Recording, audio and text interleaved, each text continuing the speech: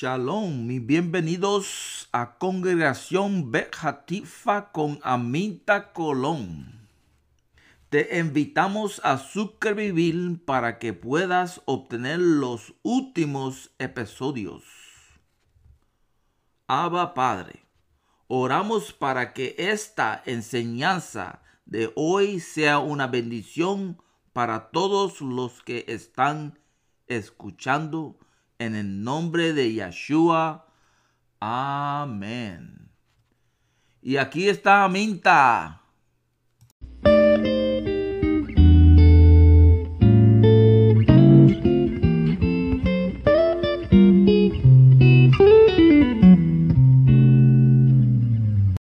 Shalom, Shabbat Shalom.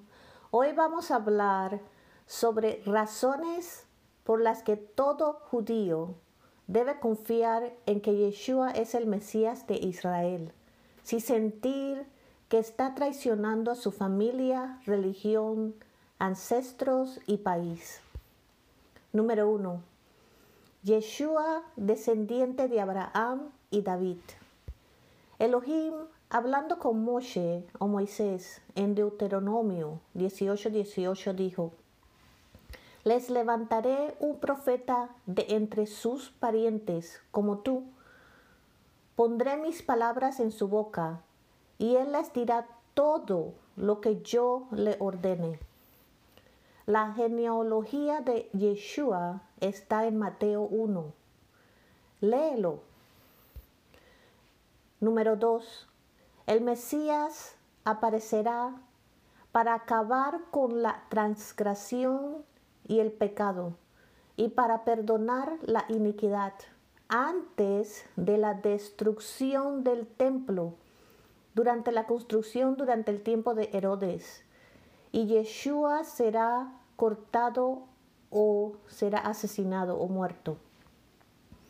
Daniel 9, 25-26 nos dice que el Mesías muere antes de la destrucción del templo.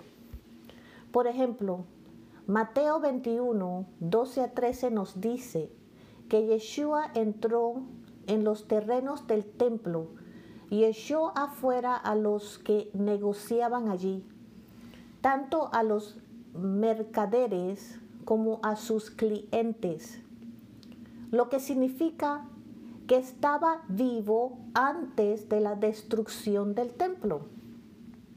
Mateo 27:50 registra su muerte. Número 3. Piénsalo. Yeshua fue la única persona que cumplió muchas profecías. Por lo tanto, si se tratara de algún tipo de conspiración de plan maestro que involucraban a muchas personas, entonces los mismos enemigos de Yeshua no habrían hecho nada para que la profecía se cumpliera. Al contrario, odiaban a Yeshua. Toma por ejemplo, en Juan 11:50, dice que el Cohen Hagadol, cual no gustaba de Yeshua, en sus días profetizó que un hombre debe morir en nombre del pueblo para que toda la nación no fuera destruida. Los enemigos del Mesías tomaron consejo para matarlo. Esto fue profetizado en Salmos 31:13. El Mesías fue entregado por 30 siclos de plata.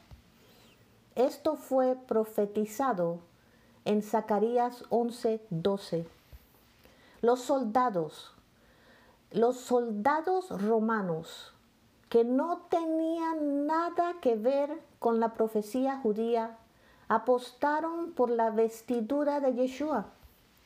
Esto fue profetizado en Salmos 22:18.